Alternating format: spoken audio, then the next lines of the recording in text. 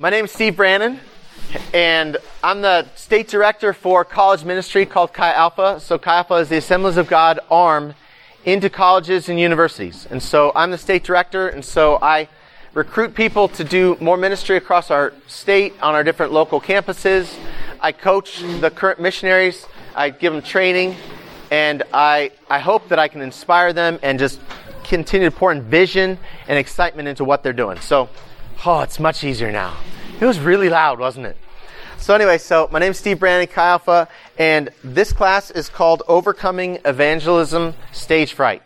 So what we're going to do is we're going to dig in as far as maybe some painful, some why don't I do this? What's the deal with what's going on inside of my insides?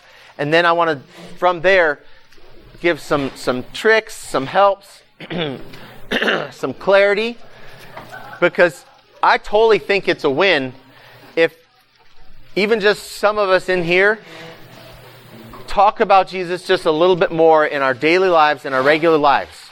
I mean, because the truth is, I've probably talked to 10,000 people one-on-one individually about Jesus in a variety of ways. I've gone out and done open-air preaching, which I had a pastor say open-air preaching doesn't work, and I would beg to differ.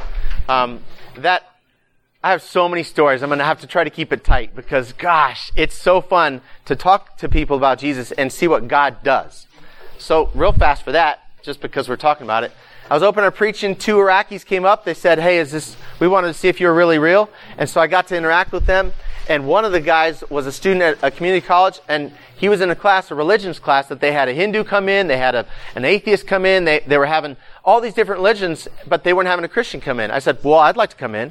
And so he asked his teacher. I went into the class, like I was invited in, and so I had basically a captive audience of 25 people, and I found out who spoke before me and who's going to speak the next week, and I explained Christ and Him crucified, and just basically witnessed to them, the 25, for an hour about Jesus and His supremacy, and explained why the guy in front of me was totally off and why the guy that's coming behind me is going to be totally off.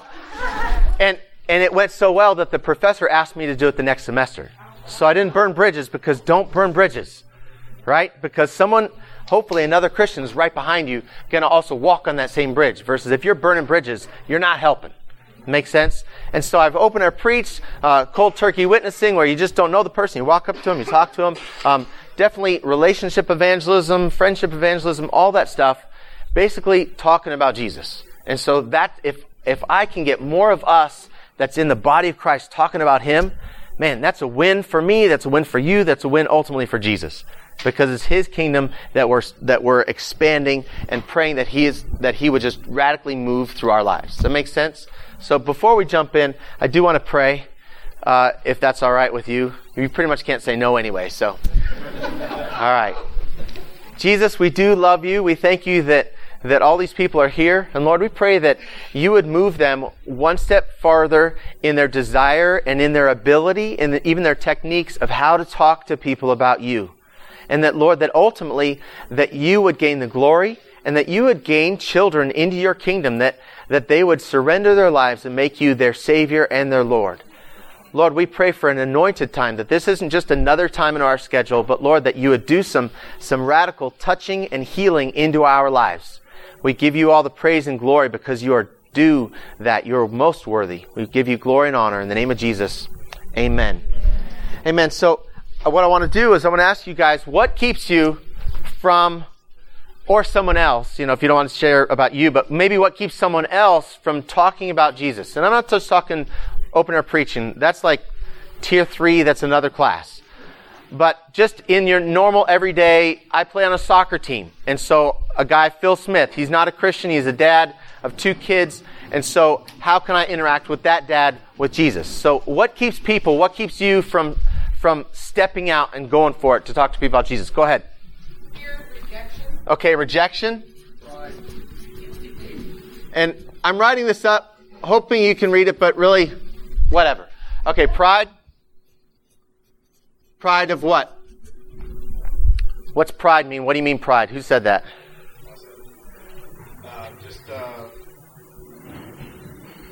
Too much pride. Like, you don't want to be overstepping boundaries. Okay, overstepping, that helps us. Okay, so overstepping boundaries. So it's sort of an interesting twist on honoring somebody. You're trying to honor somebody, which is legit. I think people sometimes are vulnerable. So, what about vulnerable? Like, you're going to someone and you are trying to tell them why you personally are invested in this. That you're opening yourself Okay. to a person. So you're not comfortable being open or Yeah. being vulnerable with someone else. Okay. What else? Go ahead and just scream it out if you'd like. You could be wrong. Okay, fear of doing it wrong. Right. Messing up. Right. Kind of on that same line, they're just not be able to answer questions that they used to be. Yeah, messing up. Answering challenges basically. Wrong answers. Sometimes it doesn't come organically. I feel like Forced. like an agenda or like a cold call sales pitch. You're off by that. Okay, agenda, which then may turn them off. Anything else real quick? Fear of doubts or lack of theological knowledge. Okay. So, and that's like two, like doubts, but then also just an immaturity of knowledge, of understanding, right? I'm sure there's more. I'm sure there's lots more. A lot of times people say that they're just not good at it. Have you heard that, or do you feel that? You're just like, I'm just not good at it. Other than Mike, which probably he's just good at anything that he starts the very first time, is anybody in here just good at something the very first time you try it? Like bowling. I don't know if anyone can be good at bowling. You can be better than some, but you're not good at bowling. But if you keep going and bowl, you get better and better. So Mike, why don't you come up here? I'll test your skills. This is called a bongo board. Has anyone ever seen one of these? Right, that's the beauty of it. So basically it's just balancing. And so I just want to, he's never even done this either, and I just want to see how good he is. Because we have this whole idea that I'm not good at it. And you know what? That's okay. Don't break yourself, okay? You're just trying to balance on it. On the wheel. Do you need my arms too, or are you okay?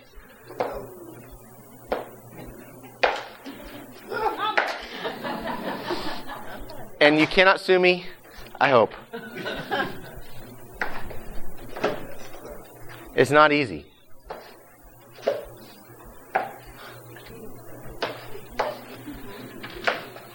And after the class, if you guys want to try it as well, you're welcome to try.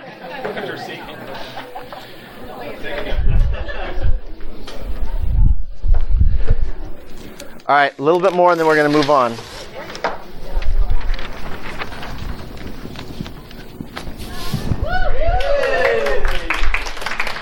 Nice. Okay, good job. So it took him a while, but he finally got up on the wheel, right? People say a lot of times, I just am not good at it. Well, very few things are you good at right out of the bat. And even if you're good at it, you probably aren't great. But if you do it more and more and more, you get better and better and better. Witnessing, talking to people about Jesus is no different. You get better and better. I've talked to thousands and thousands of people. I still mess up. But you know what? There's another person I can turn to and talk to them again. But I'm getting better and better and better at it. So let's ask this question. Why should we, or why is it expected of us, or why should we talk to people about Jesus? Why should we share Jesus? Evangelism is a fancy way to say it, but why should we talk about Jesus? Supposed to be disciplers. So how about make disciples? Okay. Why else? Why talk about Jesus? Show us love. Show us love. They need it, absolutely. What were you going to say? Okay, they need to know. Show love, need to know. And you said they need. Okay. Their eternity depends on it. Yeah, that's pretty important, right? Don't you think that's... Eternity is a long time. Or eternity. Let's do this. How about that? Because if we jump, we will. Okay, who will? What else? It's so great. Don't you want to share it with everybody? Good. So he is great, Yeah. right? We also need it. We need it. A lot of times we need the message from not the message yourself. How about he's worthy? Yeah. I mean, I would think if we're weighting these things, I think the highest weight is he's worthy. It's for his glory. It's for his majesty. It's for his expansion. It's because he is everything. And we are just blessed to be in his life and in his family. It's him. It's all about him. Right? So let's just put Jesus. Okay. So there's a couple things that we're going to talk about that can be called fear reducers, stress reducers. And the first one that I want to give you is perspective. Because we all wrestle with certain things in here, right? But when we look at these compared to the perspective of this, these pale in comparison to this, right? So we're going to talk about several aspects. The first one, simply just perspective, that we would gain a better perspective of what we're up against. I'm afraid I'm not going to be good at it. I might mess it up. I may not know the answers. I'm just real young. Which honestly, young Christians are great at witnessing typically. One, because they still have friends that are non-Christians. Two, because they haven't turned religious yet. They still are fresh in their honeymoon stage of, I have been redeemed. He has saved me. He has delivered me. I'm no longer going back. I'm this way. It's awesome. That's what, they're still there. The risk is when we start to get old in our faith. You guys go to Bob Evans ever? You ever? Yes. Calm down. We're gonna. And they give you that syrup, right? The syrup that's supposed to go on the pancakes. They sometimes put it on the side right there. If you leave that syrup and you deal with your toast and you deal with your other stuff, and eventually you go to do the syrup and you start to pour it, what happens? There's like a skin, like a something on top of it. Because why? It hasn't been stirred up. It hasn't been moving.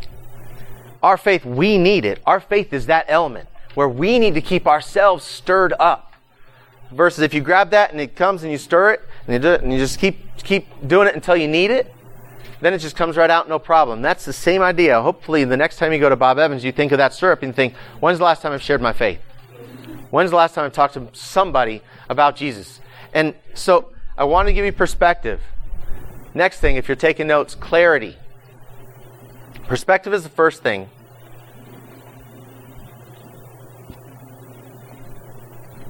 Clarity. Let's define this first. I want to give a clear picture of what evangelism is and what it isn't. So Webster, I looked up Webster dictionary, and it says, the spreading of the Christian gospel by public preaching or personal witness.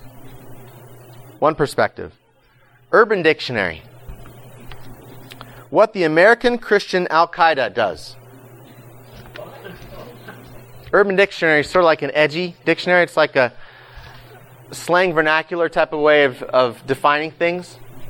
And that was the nicer ones that I could print. No, that's saying that we are so dogmatic and zealous in our beliefs that we're just as bad as the Al-Qaeda. We're just going to force our Christianity down your throat. Doesn't that make you want to love Jesus? How about what the Bible says? Colossians 4, 5, and 6 says, be wise in the way you act toward outsiders. Make the most of every opportunity. Let your conversation be always full of grace, seasoned with salt, so that you may know how to answer everyone. 1 Peter 3, 14, 15 says, and do not fear their intimidation, and do not be troubled. But sanctify Christ as Lord in your hearts, always being ready to give an answer to everyone who asks you, to give an account for the hope that is in you, yet with gentleness and reverence. Matthew 5:16 says, in the same way, let your light shine before others, so that they may see your good works and give God glory, and give glory to your Father who is in heaven. 2 Timothy 4, 1 and 2 says, I solemnly charge you in the presence of God and of Christ Jesus, who is to judge the living and the dead, and by his appearing in and his kingdom, preach or proclaim, use your mouth, proclaim the word. Be ready in season and out of season. Reprove, rebuke, exhort with great patience and instruction. So biblically, evangelism is talking about the goodness of the Lord. It's talking about God. It's talking about Jesus. That may include a story of your life, a testimony of your life, of God's faithfulness, His healing, His power. Well, it's something that He's done financially, something that He's done in your life. You share that, and then you also live it with your life. You back it up with how you're living. That's evangelism. I wanted to clarify that and bring clarity, because a lot of times what we think is, I got to hit a home run. I got to get them to say the sinner's prayer. Which there's a real challenge in this, and I might step on some toes. But I recall Jesus, our Lord and Savior, saying, you don't go into war unless you figure out, can I win this battle? You don't start building something unless you figure out, do I have enough to finish it? If we're just trying to get people into the sinner's prayer and then mark them down as one saved, it's like, really? Did they even have a chance to consider, do I have enough? Like, am I in? Or is this just a guilt thing that I'm feeling and I just want to please you? All right, I'll share. So a group came to our church and they took us out witnessing, and I was like, sure, I like to witness. I brought my daughter, and they were teaching us, which was great. And basically it was so difficult and frustrating because the whole goal of this guy was to make them repeat after him. And he was completely unaware socially of where these people were. And they were like, I just want to be done with this conversation. And I did too. But he was so trying to get the numbers. And even at the end of the time that everyone was there and they reported on the numbers, I'm like, oh, getting people just to say the sinner's prayer is first of all, His sacrifice on the cross is worth more than that. Not to just coerce someone, or you might talk to someone that's way nicer than you, probably nicer than me, and they'll just do it so that they make you happy, or so that they can end the conversation, or somehow get out of the situation, and yet we're still counting it as a sinner's prayer. So I wanted to bring clarity for us of evangelism. It's just sharing Jesus. You may be the planter, you may be the waterer, you may be the reaper, the harvester, and every single point in that, you celebrate. Every single point in that process, you're like, yes. Because here's the deal. If you have a normal conversation with somebody about Jesus, about God, which I hope you hear that, it is normal to talk about Jesus. Especially if He matters to you. It's very normal for me to talk about my wife and my kids because they matter. And so if it's just a normal thing and you have a normal conversation with somebody, that conversation won't just stop there. That's not like a dead-end street. That person that just gets talked to by you will go back and talk to their roommate or to their spouse or to someone else, say, you'll never guess what happened. I was just waiting to go get my hair cut in the mall, and someone came up to me and just started talking to me, and it was good. Or they were, just wherever they are in the conversation, wherever you meet them, they'll talk about it. Like I talked to Phil Smith, like I mentioned earlier, soccer. I play soccer with him. I just talked to him like he was already on my side, like he already got that Jesus is amazing. And so he's telling me something. I'm like, dude, praise God. I know he's not a Christian, but I don't care. He's on my team. Because God loves him, God loves me, we're together. We're never in combat. We're always together. And so I'm jumping ahead. But so that conversation will go back to his wife, and he's talking now to his wife. You'll never guess what Steve did and said. I was telling him about this, and he said, praise God about my truck, and threw me, and so I asked, what are you talking about? And so we talked. Really, what happened? And so God, the Holy Spirit, is at work, not just when you're talking with them, but then behind the scenes in their heart, and then when they talk to someone else. It's amazing, His plan. So I want to bring clarity. So this isn't like you have to get up there and keep swinging home runs. And you think, man, I'm keep striking out. Honestly, you probably are, because you're trying to swing home runs. Just get base hits and let the Lord bring them home. Base hits. So perspective, clarity, identity. And this identity, it's so much more than just evangelism, but we can talk about it here. There's a whole move, thankfully, praise God, in the Christian movement of having our identity back grounded in Jesus. Who's heard of the term gospel identity? Okay, Jesse, obviously. This understanding, Jesse does Chi Alpha up at Kent State. This understanding of everything I am, and you may not have heard the term, but this should sound familiar, and I would encourage you to continue to go deeper and deeper in this. Everything I am is not based on who I am or what I do. It goes all back to who is God, and His character informs and directs what He does and what He has done, which is Christ to the cross for us. From there, it defines who we are. And then what we do. So even us talking about evangelism, I'm taking a risk because I'm talking about what we do. And oftentimes in Christendom, we start there. What do you do for Christ? And then that defines who you are. And then it goes back into because Jesus did this, and that helps us know who God is. That's the wrong progression of thought. If we get this understanding that my identity is completely engulfed by Christ and who He is, then everything changes. Now all of a sudden, I'm not defending my flesh when someone comes up against me. Not just witnessing, but just your spouse or your kids. And they call out something that is truly wrong, that you truly did wrong. All of a sudden, you're not defending yourself because you're like, you're right. I'm siding with my identity in Christ. And I'm siding with Christ and saying, that's wrong, me. Does that make sense? There's a whole other talk about gospel identity, but I wanted you to have an understanding that as we're talking to people about Jesus, it truly is not about us. You've heard, I'm sure, that we are just the messenger. How about we just be good messengers? How about we just deliver the mail? Just deliver the message of the cross, of redemption, of freedom. I mean, you guys have testimonies. That alone, if you just share your testimony with somebody, whether it's a weaker person in the faith or a person that doesn't know Jesus, your faith starts to be built because you remember your first love. Because what happens is when we stop remembering our first love, we start to be lovers of self. And all of a sudden it becomes about me and what do I look like and how do I come across and can I do the right things and can I perform the right way and can I say the right answers? And we're already on the wrong platform.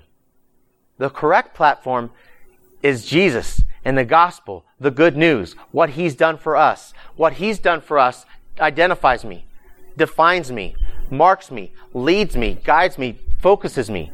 Everything falls back on who He is and what He's done. You see the difference? Maybe not, that's okay. I just wanted to implant this into you so that you'd start to look into it more and more of, well, where does my identity rest? Does it rest in my looks? Which is harder and harder the older we get. It's true. Some of you guys used to look really good when you were younger. I still love you, nothing but love, mostly. So, did you know that? I know that. When I got married, I thought my wife was, marrying up. I realized, boy, I was wrong. I married up. And she's still going up, and I'm still going down. So if my identity's in my looks, then I'm doomed. If my identity's in my strength, I'm doomed. If my identity's in my athleticism, I'm doomed. If my identity is in anything else other than Christ, who is the same yesterday, today, and forever, that's our identity. From that identity, we can do all things through Christ who strengthens us. All things. Clarity, perspective, identity.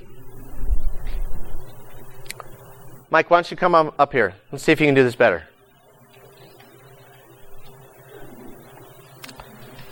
Who is God? While he's coming up. Who is God? If you're writing notes, I want you to write this down. This is the progression. This is how our thinking needs to be. Who is God? Don't start yet. What has He done? What He does is because of who He is. He sent Christ not because He had to, but because He wanted to, because of His love, because of His power, because of many different aspects of who He is. That dictates what He does. Then what He does dictates, decides, determines, informs, directs who we are. That's our identity. From there, then it leads us into what we do. What we do is last. Okay? Go ahead and try it.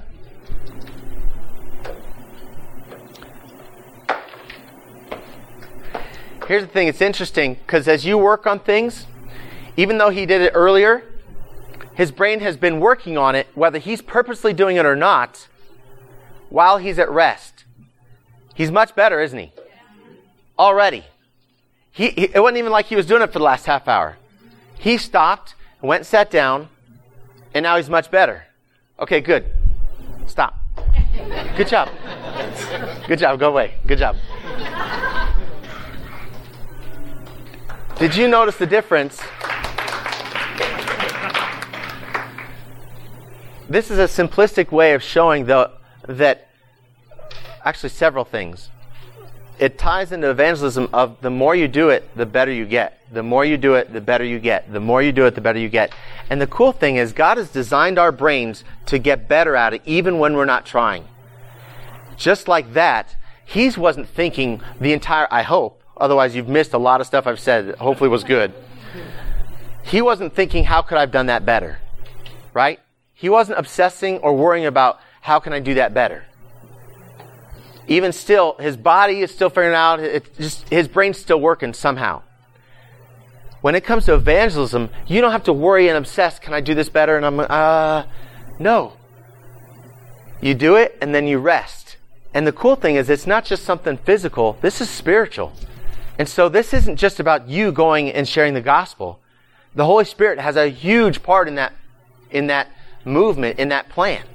Where it's not just you knowing and learning and saying, well, that didn't work out so well. Oh, I better try this way. I'd like to do this differently. But then the Holy Spirit's going to also lead you and guide you more and more clearly. You get better at hearing His voice because you're sticking your neck out.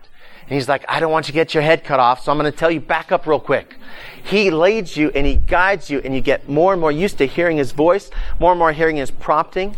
He doesn't have to yell at you anymore. He can just whisper to you, like the still small voice that the Bible tells us about, where you're all of a sudden able to hear because you're witnessing, because you're signed up. You're like, I'm in. Talking to people about Jesus does so many different benefits in your life as a Christian. When I know I'm on, which I pray that I'm thinking that every single day. I'm on. God's going to call me. God's going to ask me to talk to somebody in a normal way. We'll talk about the trips and ticks. Tips and tricks. I knew that there's tips and tricks. We'll talk about those later. But if I know, or if I'm ready, then sin has a lot less desire in my life, because I don't want to be a loser and then try to get used by God, knowing that the devil's actually right because I did just do that. Because the devil is an accuser of the brethren. That's what it tells us, right? I don't want to give him more food. I don't want to give him something like accurate that I just was gossiping about this guy, and now I'm ready to go talk about Jesus. The devil's like, you were just gossiping. Like, I know, be quiet. But if I know I'm going to talk about the Lord, which I'm always on the ready, I want to talk about Him, then sin all of a sudden has a lot less desire in my heart and my life. We always know that Christ lived a sinless life, a perfect life. He did that not because He pulled the God card whenever it was hard. He did that because His identity was wrapped up in the Father. He knew the Father. And it would have been ridiculous for Him to trade in a steak for Spam, a steak for junk. It would have been ridiculous for Him to trade in a life led for the Lord and honoring the Lord for anything less. He was able to live sinless because He knew who He was. Sin all of a sudden has a lot less hold on us when we know who we are. And not because I'm amazing at this, that, or the other. That's not it at all. You're missing that whole thing if that's where we're thinking.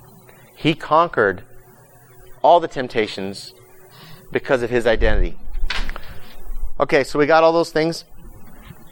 Last one, and then we'll talk about tricks and tips.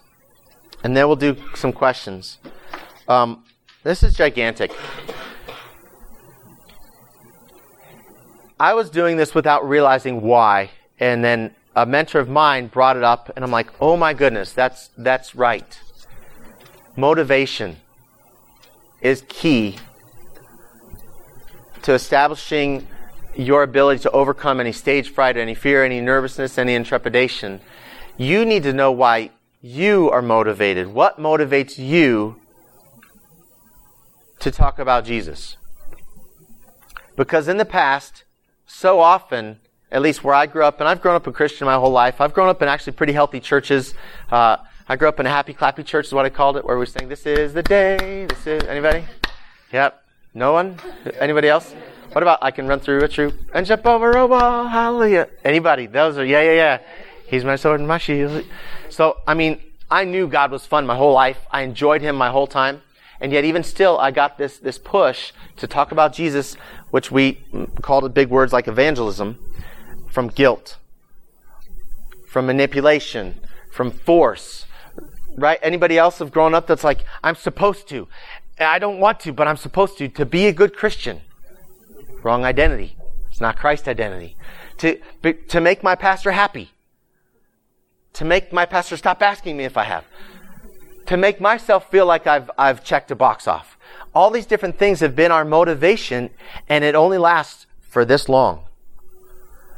Phenomenal things throughout history have been done because of a powerful motivation. Differing. People are motivated in different ways. So what I wanted you to think of is, what would be your motivation? I was talking to one of my campus pastors and I asked her, "What's your motivation to talk to students about Jesus?" And it's not just something that you can flippantly grab. You do need to stop and think about it. And that's what I want you guys to do soon. She said, "Well, I guess when I pull back the guilt," because that was her first motivation. Some of you guys might have even come in here to learn about this motivated by guilt. "I know I'm supposed to be better at this, so I better go." You don't have to raise your hands, but I'm sure that was some. "I know this is what Christians are supposed to do, and I'm not good at it. I should go." I want us to move off of the shoulds, of should go. And so she peeled back, okay, when I stopped feeling I should because of guilt, it's because I love people. And that was so on target for her, because she is a lover of people. That's like a definer aspect of who she is. She's a lover of people. My motivation, you might be able to tell this, but like I like to play, and I like to compete, and I like to have fun.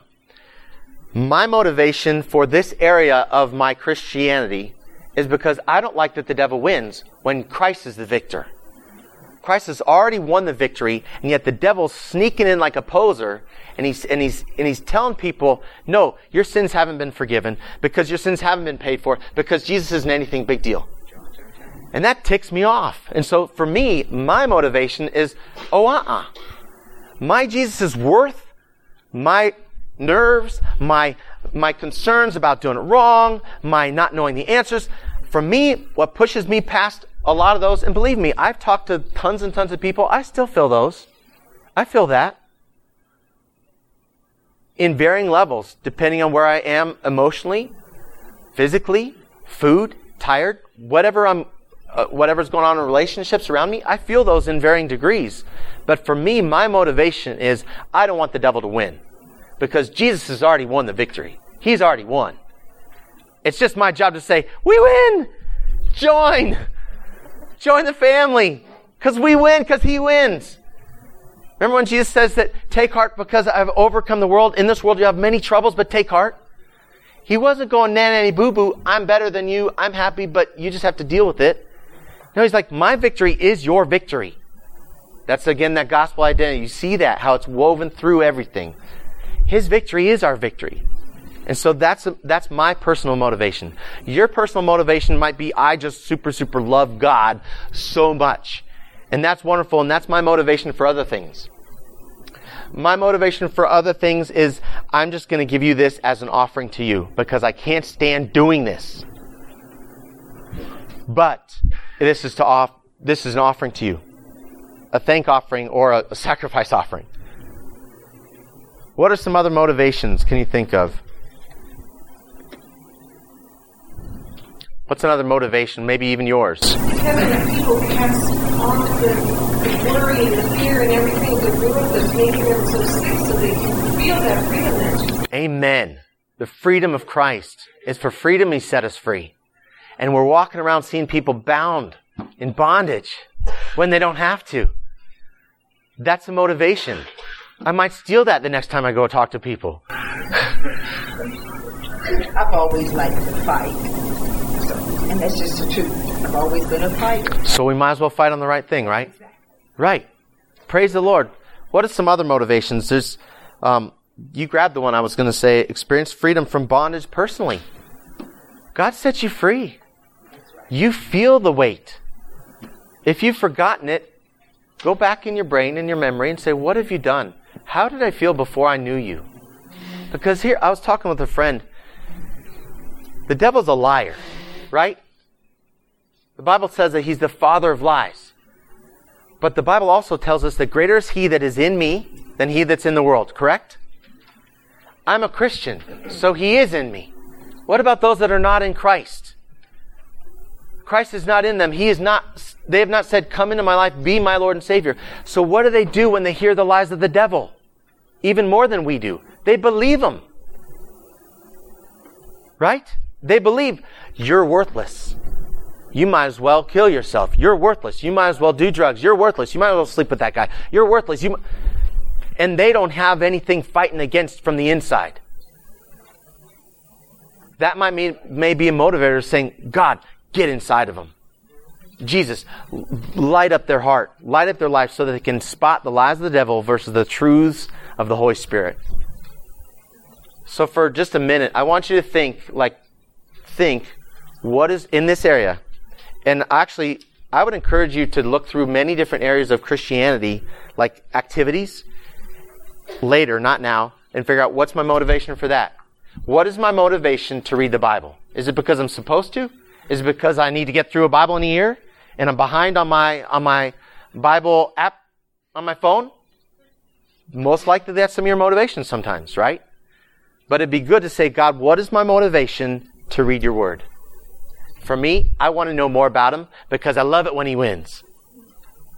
And so every time I'm like, yeah, that's another win.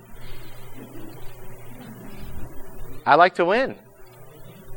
So I would encourage you, look through different aspects of your life and say, God, what's my motivation for here? For prayer. What's my motivation?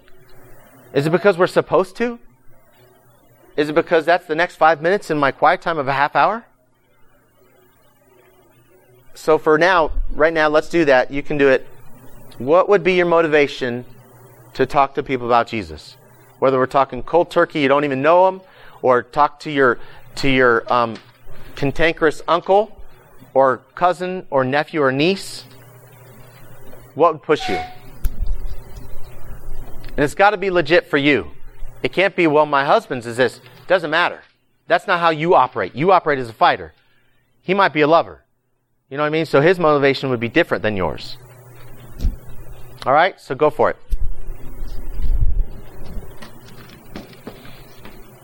All right. If you haven't figured it out yet, I would encourage you to do it. Honestly, it's probably a lot easier than you might be even making it because it is who you are. It's just something that is an identifier already. Obviously, you might have a couple layers of guilt and shame and all these things that you might have to peel back. But ultimately, I would ask the Holy Spirit, reveal to me what would be a motivator.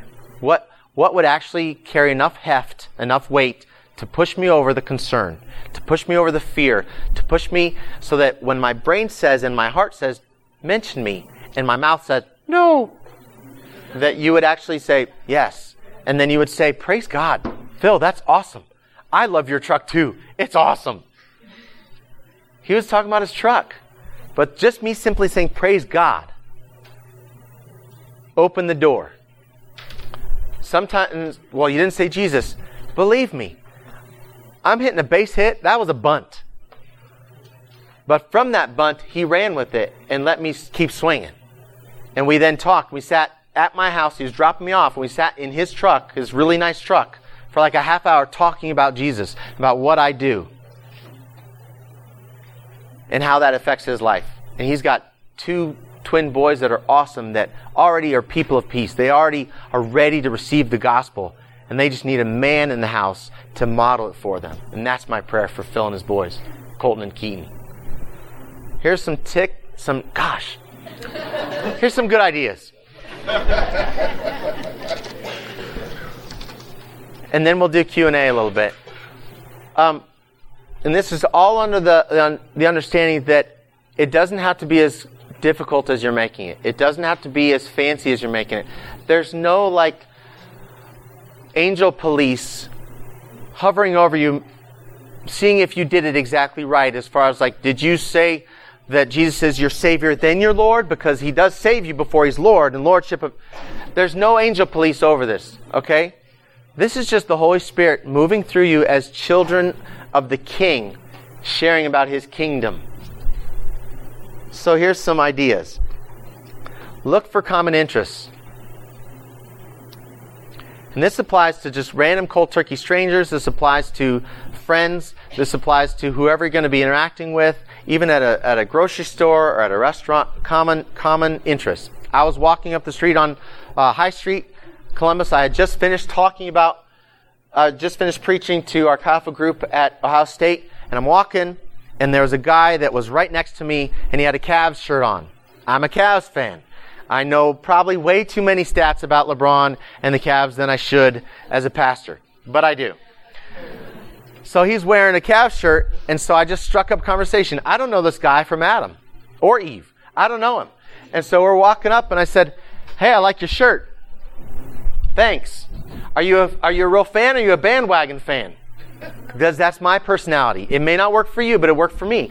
And he's like, "Oh, I'm a fan." I'm like, "Really?" And he's like, "I grew up in Cleveland." So boom, we're talking. So now we're walking many, many blocks talking about the Cavs, and eventually, because I know we're just talking normal, the conversation is not going to only stay on the Cavs because we're people. And so he says, "Why are you here? Are you a student?" I said, "Clearly not. I'm too old." I said, "But I just got done talking to a bunch of students about Jesus." He didn't say, "Oh, Jesus, get away from..." No, he didn't do anything. He's like, "Oh, cool." And I said, "Are you a student?" And so we're still interacting, but it started with just a common interest. His shirt. As you get more and more used to looking for common interests, for looking for things that you like too, then it's much easier. Gosh, things are triggering. So what you like too. So here's the deal. God will set you up with people that are very similar to you. He will have people interact with you that are already similar to you. Whether it's similar to you in your personality. You might be like, one of those, a lot of times that I hear is, "I'm shy." I don't see the shyness factor excusing you from the Great Commission. The cool thing is, shy people interact with shy people really well. So God will connect you in your personality with the person that is very similar, that can interact with your personality beautifully. I'm pretty strong. Usually I go to the harder people because I figure, hey, they've tattooed and pierced themselves up so that they're saying, "Stay away." I don't get that. So I just go in and talk with them. But maybe I would overpower somebody that is super mousy, super quiet, super don't, and that's okay. Because if we as an army of God are out there, then there's other parts of the body of Christ that can interact with that person much more effectively than I can. So whether you're shy, whether any different aspect of your life, God will run you into, if you're choosing to, if you're willing, if you're saying, "God, I'm up. I'm awake." I want the devil to freak out when I wake up. Versus, "Oh, that person's awake. Doesn't matter. Move on. Nothing to see here."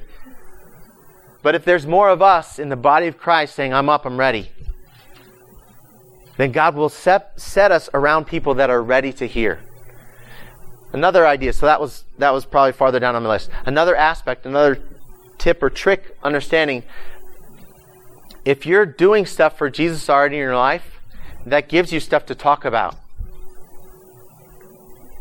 "Oh yeah, I just finished talking to a bunch of students about Jesus." That's just what my life was doing.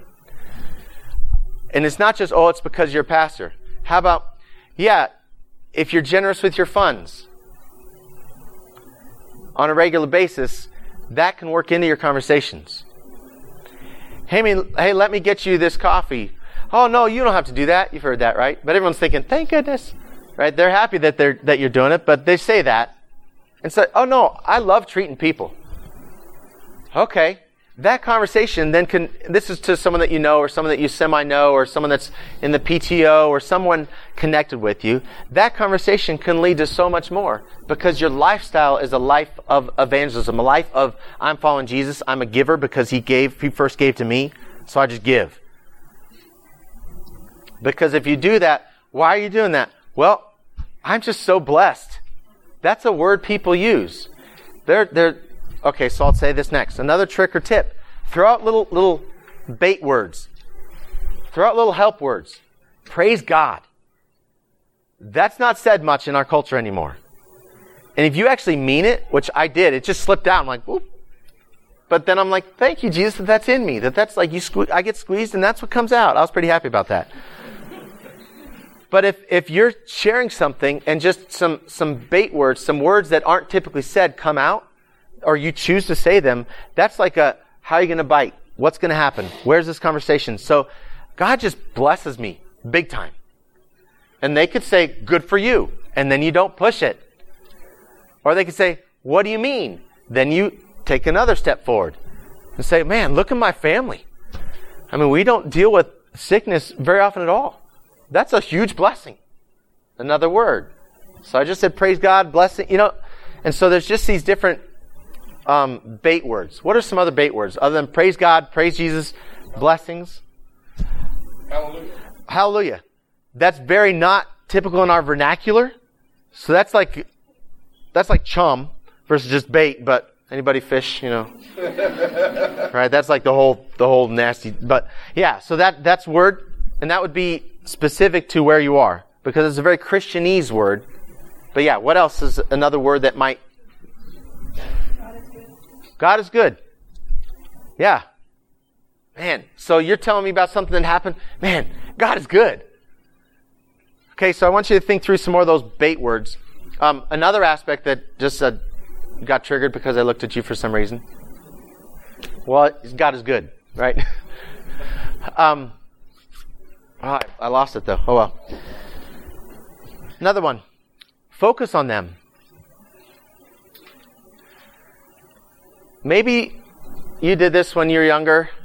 I'm pretty certain all guys did this when we were younger, trying to get a date with a girl, and you would practice how the conversation would go. Anybody? No, seriously, like I'm looking for hands. Like, okay, I figured that table, good deal. Yeah, it's like, okay, if she says this, I'll say this. But if she says this, then I'll say this. And then that's like an affinity loop. I mean, that can go on and on and on, right? And it never works out how you thought it would. She doesn't say A, B, or C. It's the same thing with witnessing. You don't plan out what you're going to say. Talk to them like a normal person. Talk to them like you'd like to be talked to. In other words, listened to. Focus on them. Don't plan it out. So the Cavs thing, he said, I'm from Cleveland. I didn't have that in my ABC. I hadn't worked it out. I didn't know that I thought he was going to say fan or bandwagon. Oh no, he says Cleveland. Bye. You know what I mean? Okay, so focus on them. Listen to them. Here's another tip. Most of the time, especially if they're cold turkey, if you just don't really know them, like that guy on the street, I have so many stories, but like him, they're already thrown off a little bit by talking to somebody. There is an element of awkwardness. There will be an element because our society, especially now, has isolated them with this. They isolate themselves. It's pitiful. I was in the restaurant the other day. I counted 11 out of 13 people were on their phones, including 2 kids. One was an eye thing. I mean, they're as a family, 4 of them, all on their phones. So our society is this way, so it's going to be a little awkward. But if you're normal, then the awkwardness isn't like forever. Okay? Because we, regardless of our culture pushing us this way, pushing us away from community, we all need community. We all need connection with people. And so this is just another way for you to engage in them. So you're focusing on them, you're listening to what they say, you're also listening to what they mean versus what they say. Because most likely, and I sure hope, that the bait words will involve you in a deeper conversation. But some of their questions, even if you don't know the answer, honestly, they don't care about that answer. It's a smoke screen, or it's a barricade, or it's a protection for what really matters to them. And so, instead of being duped by just falling down this rabbit trail of, well, what about the pygmies in so-and-so that have never heard about Jesus? I just had that happen this last Wednesday. That very question. It was about people, tribes in Africa, never heard about Jesus. And I said, well, do you really care about them in the first place? Because no, he doesn't care. He doesn't even know what they're called. Right? And so I backed up and asked him, like, what are you really asking? What really matters? So that's another trick or tip. Ask questions. If you get stuck or if you get frozen, ask a question. What do you mean by that? Right? So you're developing more of the conversation. Especially if you run into your dead end, you're like, I have nothing more to say. Honestly, if you have nothing more to say, one good thing is, hey, great meeting you. And then leave. Trusting that the Lord's going to continue to work on that ground. Versus forcing it. I have nothing more to say. Well, and then sometimes you let religion sneak in, which is not good. And you just try to power through. It's like, no, the Holy Spirit was saying, I'm done here too. This person needs to breathe. This person needs to process just a little bit that you've told him. Because when you said, man, isn't the Father good? That's another phrase that you could say. And that might throw some off. But if they have any background in Christianity, that might trigger them, good or bad. They might have a bad experience with Father. And so maybe that small conversation might be enough for the Holy Spirit to work in their lives because their father was abusive. And so you don't want to keep pushing because you're religious and because you got to make the sale. You got to close the deal. Please let the Holy Spirit close the deal. And He may choose you later. And that's happened multiple times. He may choose your friend. And you're like, praise God. I wish it was me, but praise God. Another trick or tip. Most likely, this is when you just talk to people out of the blue. They're probably just as nervous as you are, if not more. And they're going to be focusing on themselves as well. And how am I coming across them? Am I being blah, blah, blah? So how about we both focus on them? Does that make sense? Because a lot of times, if I just come up and talk to you, a lot of times you'll think, is my breath smell? Am I engaging enough? Am I looking? You know what I mean? They're thinking a lot about themselves. So how about we both think about them?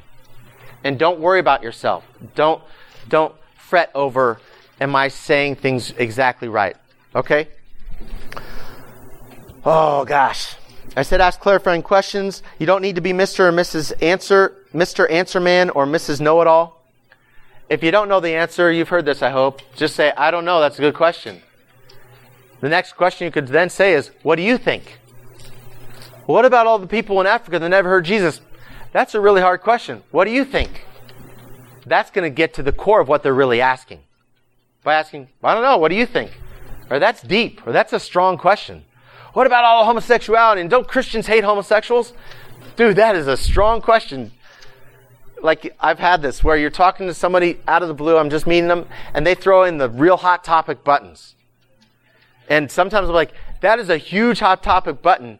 Do we want to jump there? Or can we just say that my name is Steve? Good to meet you. And bring it back down to normal level because honestly, I'm not fighting them. This is not me against them. That's another aspect, another idea, another understanding. This is not war. This is not a battle of the wits. And this is not a battle of who's right and who's wrong. Because honestly, Jesus is right. He wins. He's already won. My job as a follower of Christ is to get alongside with the person I'm talking with. In other words, connect with them and knowing that the devil's the enemy, God's the winner, the victor, and that's who sent me. Does that make sense? I think I jumbled that a little bit. Last thing, and then we have like 2 minutes. Talk like they understand. Just like you would do with Baptists. And they don't get the whole healing stuff, some of them, or tongues or prophecy, or even hearing from God. They may never ever heard from God. You say, I was praying and I just felt like God told me. You wouldn't say, oh, and I know you don't believe in that, and that's okay, but I just feel this way and I believe this way. No, don't do that. You just share, I was praying and I felt like God told me. Same way when you're witnessing. Talk like they already get it, like they already are understanding. Because what you're doing is you're already discipling them. You're pre-discipling them into the kingdom. You're knocking some barriers out early before they can get religious later. Does that make sense? So talk to them as if they already understand. So the other day I was just figuring, gosh, what should I do? And I just felt like God said, go do this. It was awesome.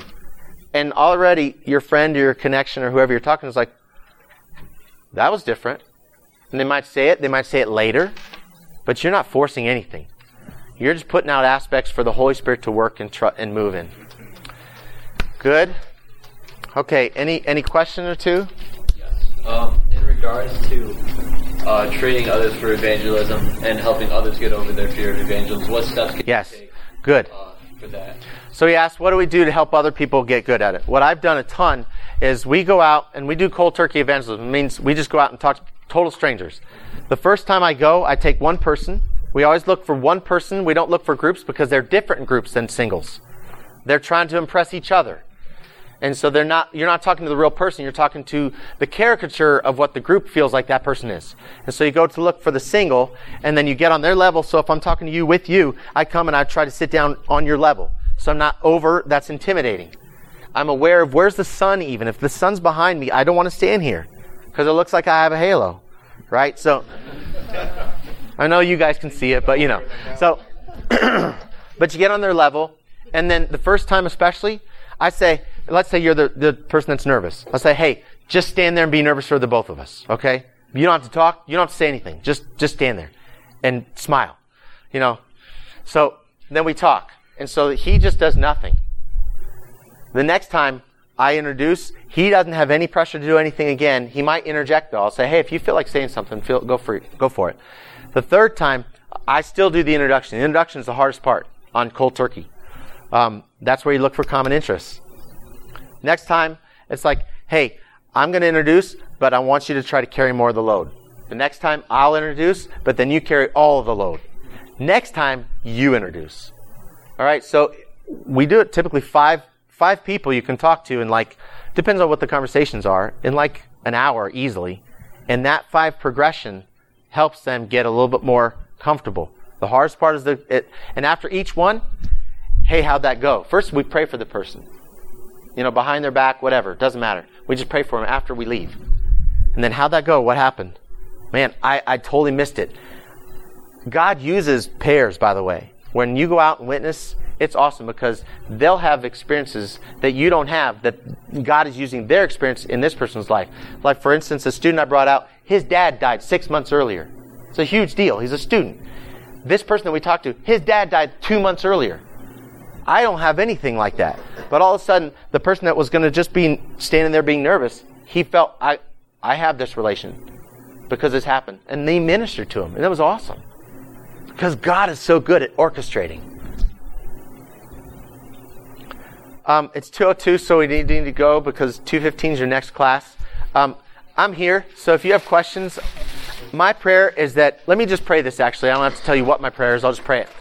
God, I ask that you would take anything that's hindering us from sharing you, whether we're talking about family members or strangers or friends or acquaintances or anybody around us in our sphere of influence. Lord, I pray that you would enable and empower by your Spirit with wisdom and understanding and care and grace, seasoned with salt, our conversations as well as our lives, so that, Lord, your kingdom would be advanced and that your will would be done. We praise you in the name of Jesus. Amen. Thanks, everybody.